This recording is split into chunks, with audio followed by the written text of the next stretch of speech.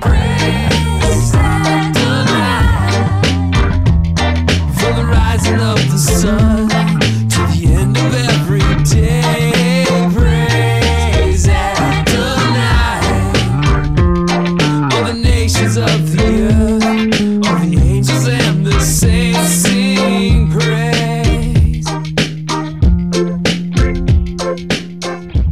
The greatest sermon ever given. Why do I say this? Because it's obvious. I mean, if you want to hear somebody teach about God and the kingdom of heaven, who else would you want to do that except for the Son of God himself, Jesus Christ? I mean, he is by far the most superior sermon giver ever.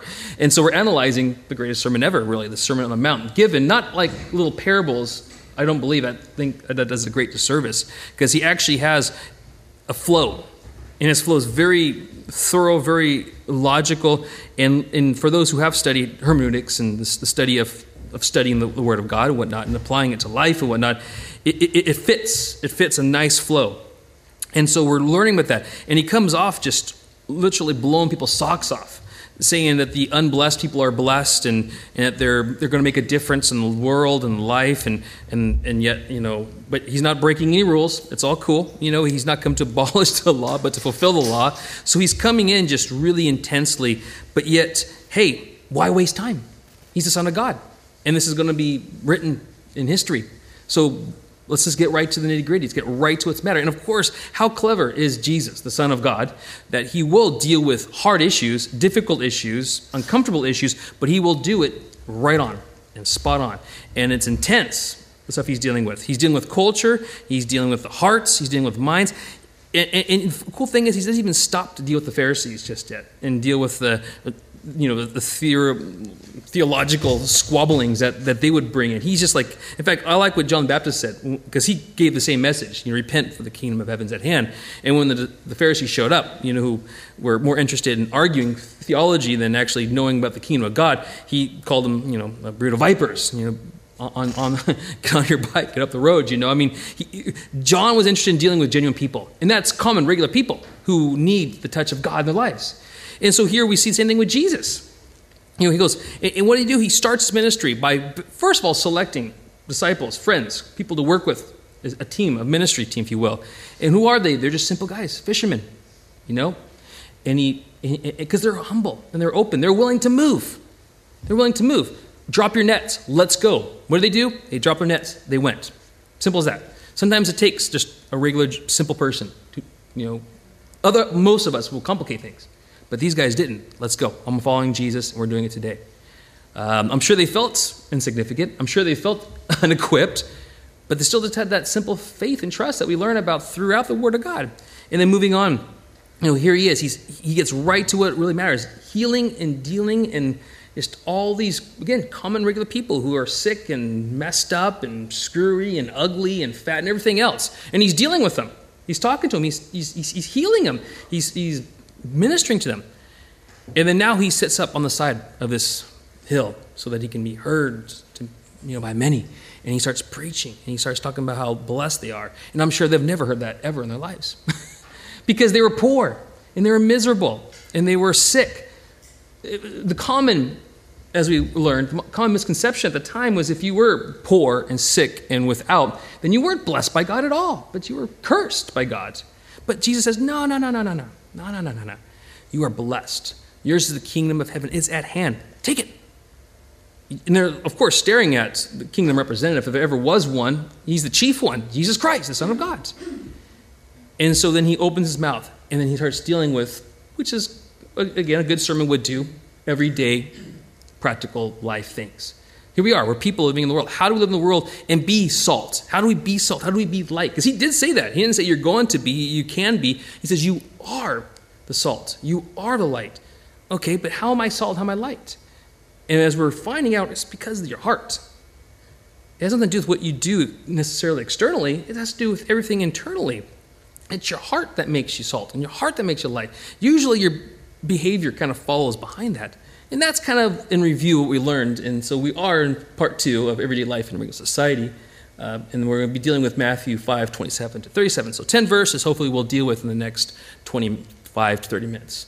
So, And just as a reminder, again, we're dealing with dikaiosune, which is the word that we were dealt with Plato and Aristotle before even Christ. They wanted to figure out what is the right kind of life. How do we live life with virtue, integrity, justice, these kinds of terms, Aristotle himself, he changed it ever so slightly, but still the same kind of theme. But Jesus is getting right to it. This is the right kind of life. And I kind of paraphrased the definition by saying what that is about a person that makes him or her really right or good, true inner goodness. And I think that was the case in Jesus' time. Of course, the self-righteous Pharisees thought it's the things that they knew, the things that they thought about, the things that they were doing and not doing that made them righteous. But Jesus is going to uncover it's much deeper than that.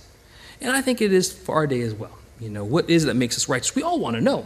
How do I become a good person, right? How do I know I'm doing the right thing? So again, in the verse 20, he says, I tell you that unless your righteousness, that word righteousness is dikaiosune, surpasses that of the Pharisees and the teachers of the law, you will certainly not enter the kingdom of heaven. Of course, he's not making it difficult or impossible to get in the kingdom of heaven. What he's saying here is a different kind of person, a different kind of way. It's a heart issue. It's faith, it's belief, it's trust. And it's a deeply spiritual thing as well. Again, Romans confirms that we can't work our way into heaven because we just can't do it. We're not equipped to do that. But it's a different kind of way. And that way is answer the question, how ought I to live? How do I find this true inner goodness? Next slide. So again, in Way Review, we dealt with the murder aspect, the anger aspect, which I prefer to call it, because to simplify it by saying, I don't kill people, so I'm all right kind of guy. It's kind of cheap. That's what Jesus said. It's cheap. You don't kill people, big deal. What's in your heart? Is it anger in your heart? Is it consuming you? Is it thrashing you? Is it weighing you down? Anger is a cause of many problems within our society. I don't think I need to put any references to that because I think we can all see it around ourselves every day. It gives birth to contempt. A life of unresolved anger and contempt is a life of pain and suffering. And so the kingdom kind of life that Jesus talked about, when he says, repent for the kingdom of heaven is at hand, it necessitates love. And we're already seeing this, and I'm going to kind of delve into the love aspect a bit more today. And we did talk about, again, a little bit last week when we did deal with these issues more in detail. So love for those who have been burdened by anger and contempt. And so he talked about it, goes, we see the danger, and we see the problems of anger and contempt. And even when it mixes and it becomes exercised, verbalized as how you treat other people and how you speak to them by saying, he said, you fool, which would be equivalent to us using a strong sweary word today. And that's just kind of how you talk to people by using strong sweary words. He's like, is that what anger and contempt has done to you? Has it made you that kind of person? That's a burden. That's a weight that crushes people. And so what he says is, stop. Now you are true in your worship. You're worshiping God, you're loving God, and you're free from anger, and you're free from contempt. But it comes to your attention that somebody else is being squashed by anger and contempt. What do? Out of love, you go and you reconcile with them. And then if you have enemies who hate you, you love them. And this kind of love, this kind of relationship is what we see in Jesus and the cross. He loves his enemies. He died for them. And this requires a heart. And this is the heart, I think, of the sermon, really. And it starts to come out at this point. Next slide, please.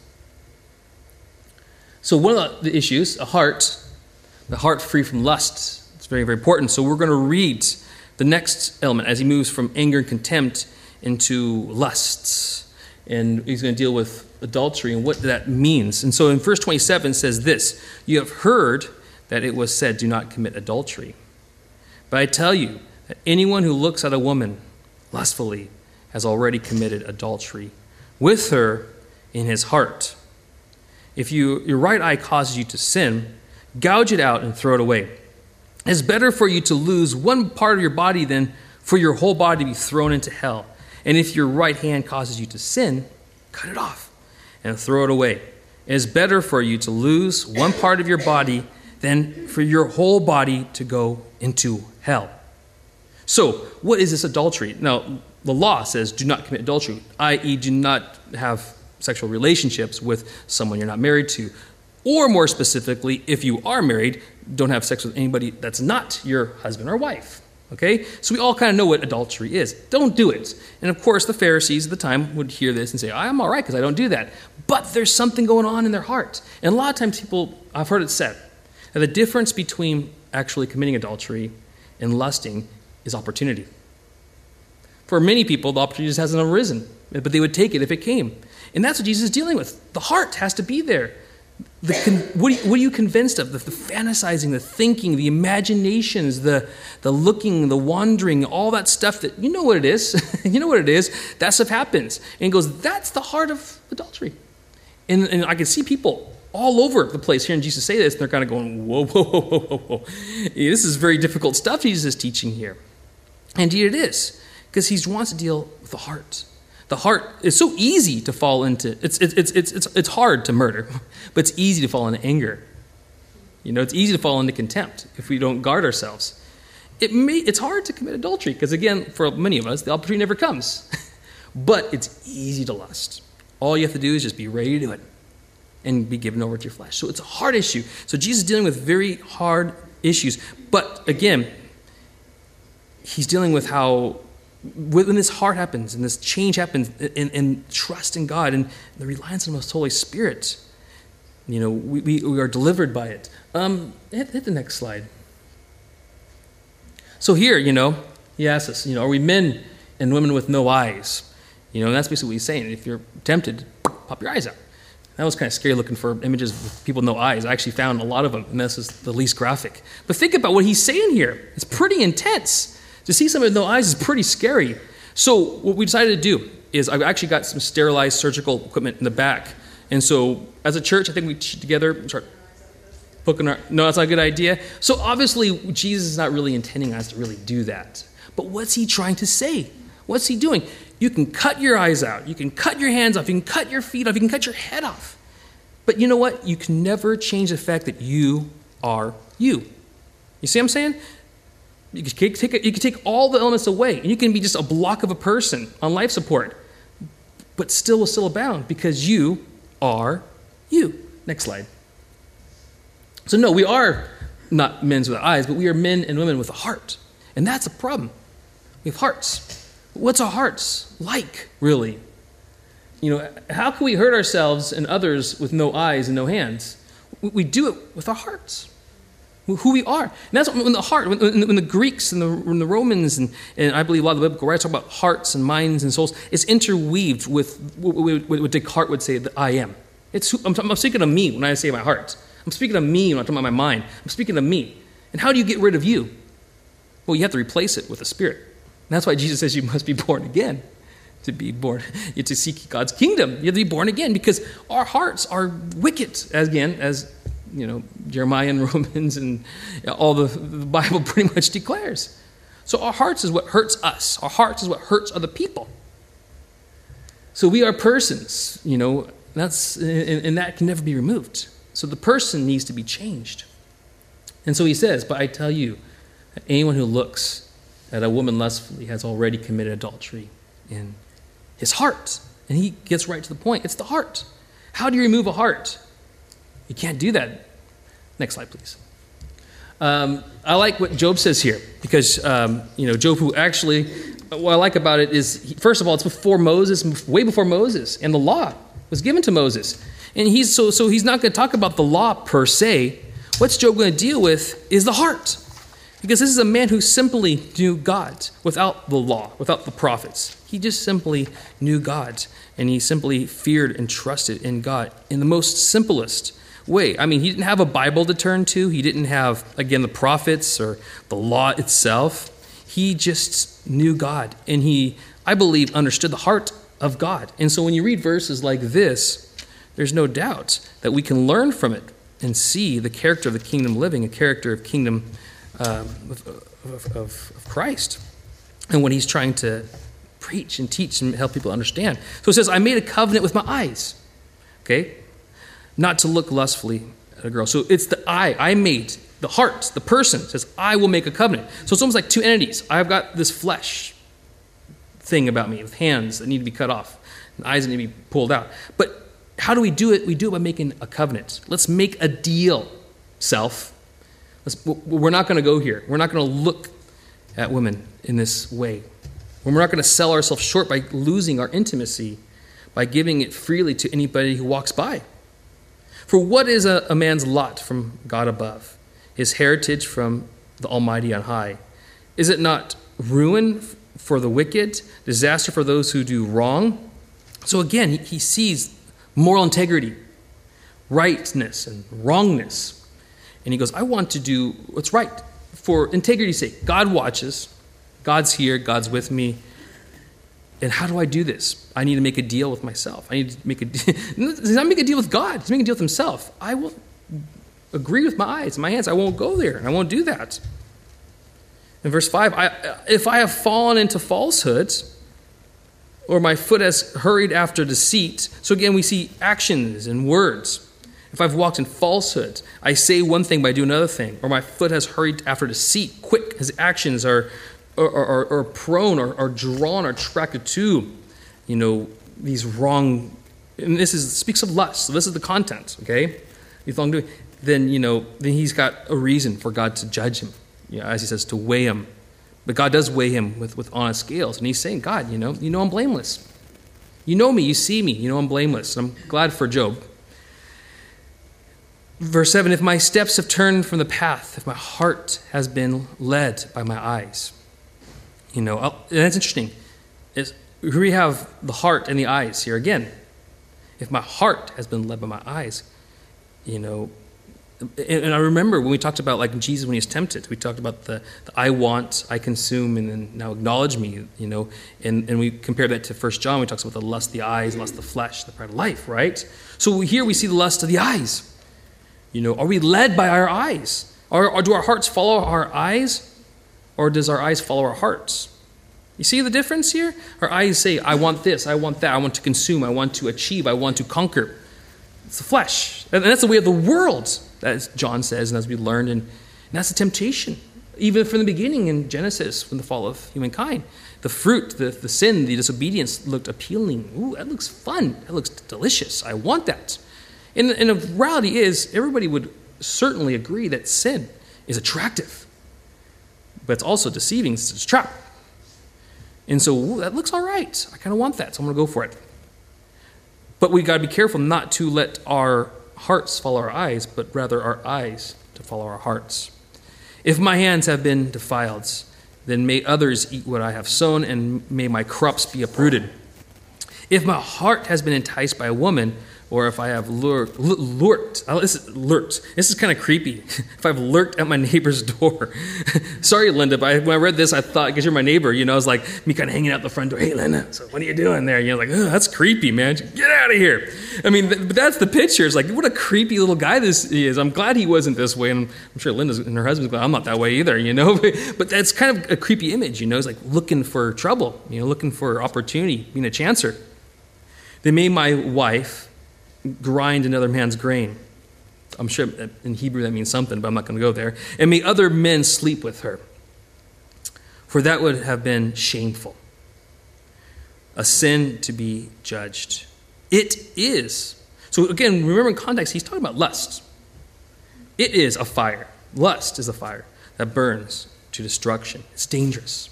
Like anger is dangerous, and it's consuming, and it's overbearing, and overwhelming, and causes a lot of problems in our society. So is lust. So, next slide, please.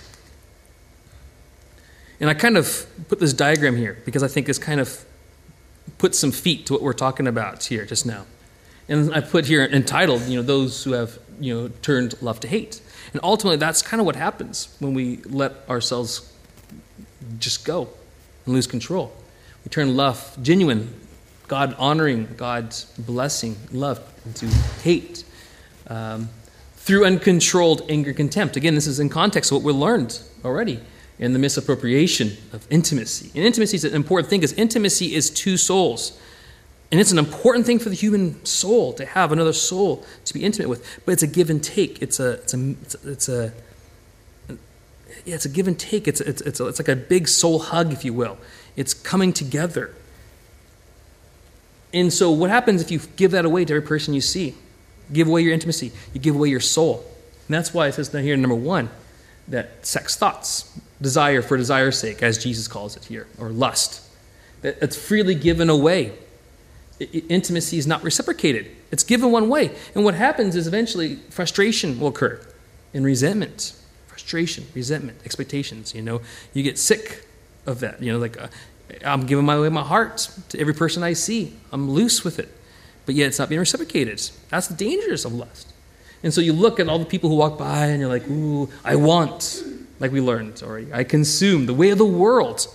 And they'll love me. But it's not being reciprocated. So the person's heart becomes cold and hardened. And then number 2 comes about. The heart gets cold and hardened. And then genuine sexual encounters. Say a man with his wife. Or a woman with her husband. These genuine sexual encounters are muddled by the frustration that's birthed through lust. Through this non-reciprocation and sexual frustration and resentment. It becomes muddled with, and it turns ultimately to anger and contempt. Because sex equals then frustration. Expectations, bogus expectations, which is likely due to unmet sexual fantasies, unfair expectations. And so maybe watching videos you shouldn't watch, or books, or magazines, it puts expectations in the mind that's unfair for a relationship that is meant to be God-honored and genuine. And then what happens is love then is turned into hate. And then what's the solution? Next slide, please. Here, have a divorce. Now, isn't that our culture? And Jesus knew it, because guess what he goes right into? Divorce. And I apologize for the image of the homeless lady there, but we've got to make it culturally relevant. In our culture, a divorce is a small punch compared to what it was like in Jesus' time. To divorce a woman would equal usually 3 things, maybe 4. Number 1, she may find a family member who might take her on, and she might become a second-class family member who just kind of hangs about the house and helps with the dishes and basically becomes a servant. Okay? Is that loving? No. To send her away with a divorce would be maybe, the second option would be she would get married again, but again, she's used a car, she's used material. Who wants that? So again, mistreated, second-rate kind of choice. I'll take you, I guess. And this is cultural speaking here. I know this is a lot different today. We don't think quite this way, but this is Jesus is dealing with people with broken hearts and broken minds. The third option is prostitution. Go out and sell your body to the streets, and you'll make money, and you can live to yourself. Not desirable. And of course, the fourth one, maybe just live on the streets and be a beggar. So to give a woman a divorce is not an act of love. And Jesus is saying, you hypocrites, you're out there giving, and at this time there's actually 2 different schools of how a man were to offer or to give a certificate of divorce. And the theme or the idea comes from in Deuteronomy, when out of, just like, it's not a command, we'll see this later, but it's out of, in order to protect these people from killing each other, Moses reluctantly gave them this right or this option to divorce. Here, you can have this option to divorce, so you won't kill each other. But at this point, they were using it willy-nilly. And so the man would send away his wife. I'm sick of you. I'm bored of you. I'm sick of looking at you. Go away. And to protect him, the certificate would say, now you can go as a woman, but you can't return. Because you don't want to be abused by this guy by keep on using this. Well, if you don't cook my food right, you're out of here. It was a permanent thing. It was permanent. You weren't to return. We'll see that in Jesus' words. And the second thing was this.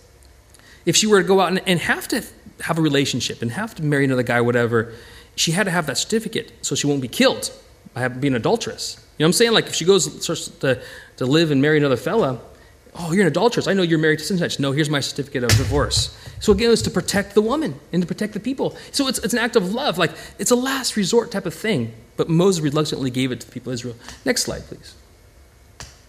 Actually, I never even read those verses, did I? Go back. I should actually read the verses. Sorry, guys. So it says again, if it has been said that anyone who divorces his wife must give her the certificate I'm speaking of.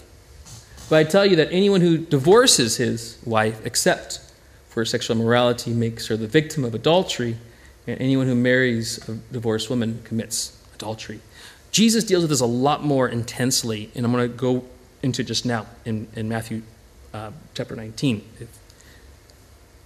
Here it says, again, Jesus being tripped up by these Pharisees. The Pharisees constantly want to wind Jesus up and want to trip him up politically They didn't like Jesus. They wanted to mess him up. So always craft these questions. But the thing is, Jesus gave honest answers to these questions, regardless of their intention. And one time the Pharisees said to him, is it lawful for a man to divorce his wife for any and every reason? Now that you have a little bit of cultural understanding of what it means to divorce, how in the world would Jesus say, yeah, whatever, she burns the toast, she can't even boil water, she's so bad in the kitchen. She's gotten old and she's got wrinkles, get rid of her.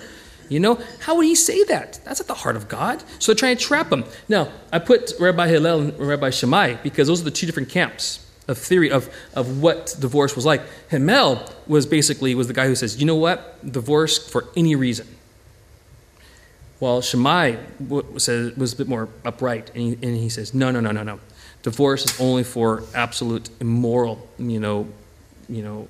sins and when it's like adultery, for instance, like Jesus mentioned briefly earlier. So he's like, what camp are you in? He wants to divide politically Jesus. So he's trying to trip him up politically. And Jesus, I would say so much, would agree with Shammai, but even more, because he actually deals with the heart issue of what divorce is all about. And in order to deal with what divorce is, you got to look at what marriage is and what divorce actually does to a person. And that's why he says here, haven't you read?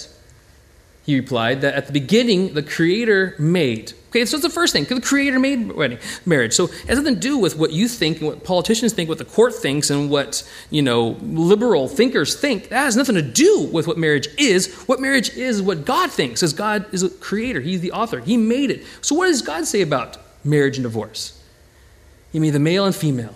And he said, for this reason, a man will leave his father and mother and be united to his wife, and the two will become one flesh. So it's not just that God created, God instituted, and God honors it, and he authenticates it, but it's an actual physical melding of persons, two becoming one flesh. Not one soul and one spirit, but one flesh. You actually start to act and think and look alike even. And I've seen this in couples that I've grown up with and seen married and whatnot, start acting alike and looking alike and even smelling alike. Two become literally one flesh. And that's what he's saying here. This is something that's more than just metaphysical. This is physicality. This is real.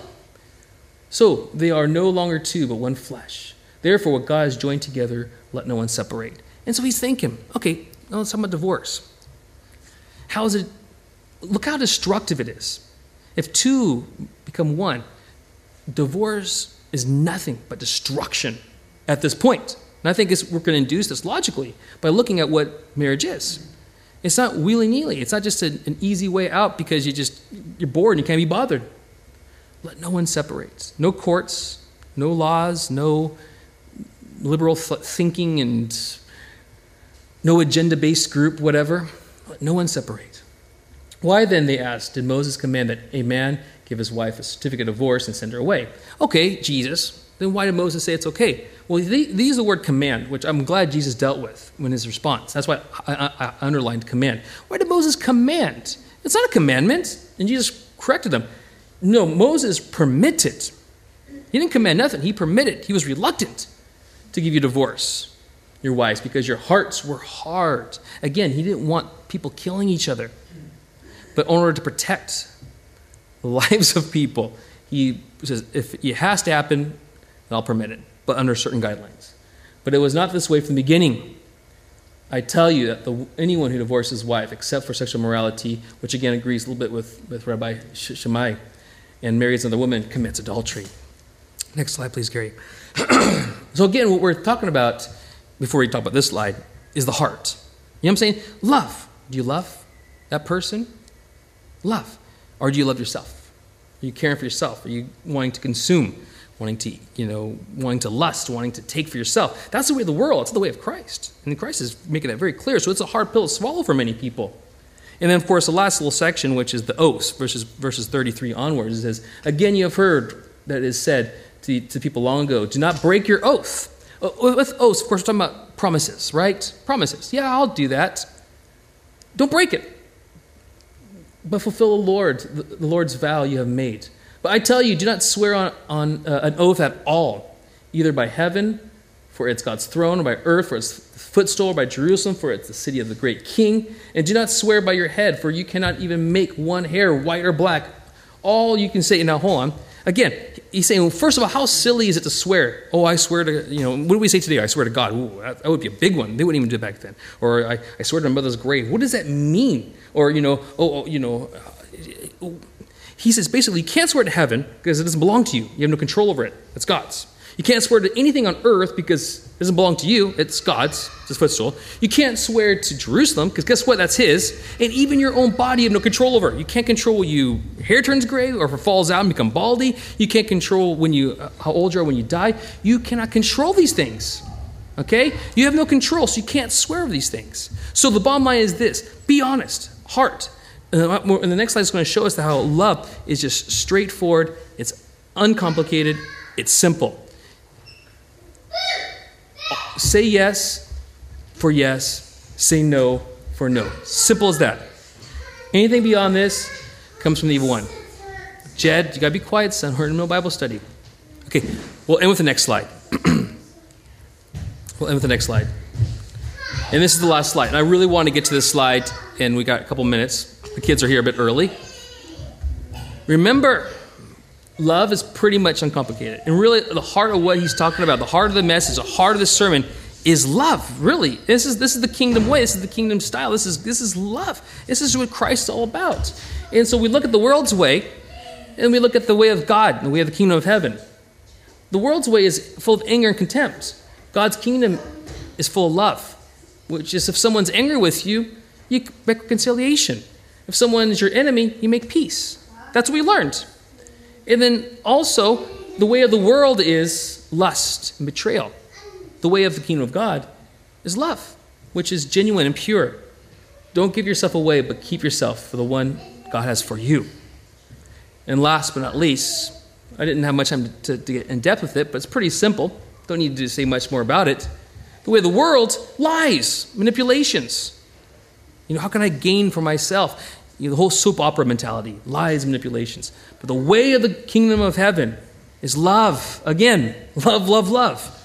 It's straightforward and it's honest. Let's pray.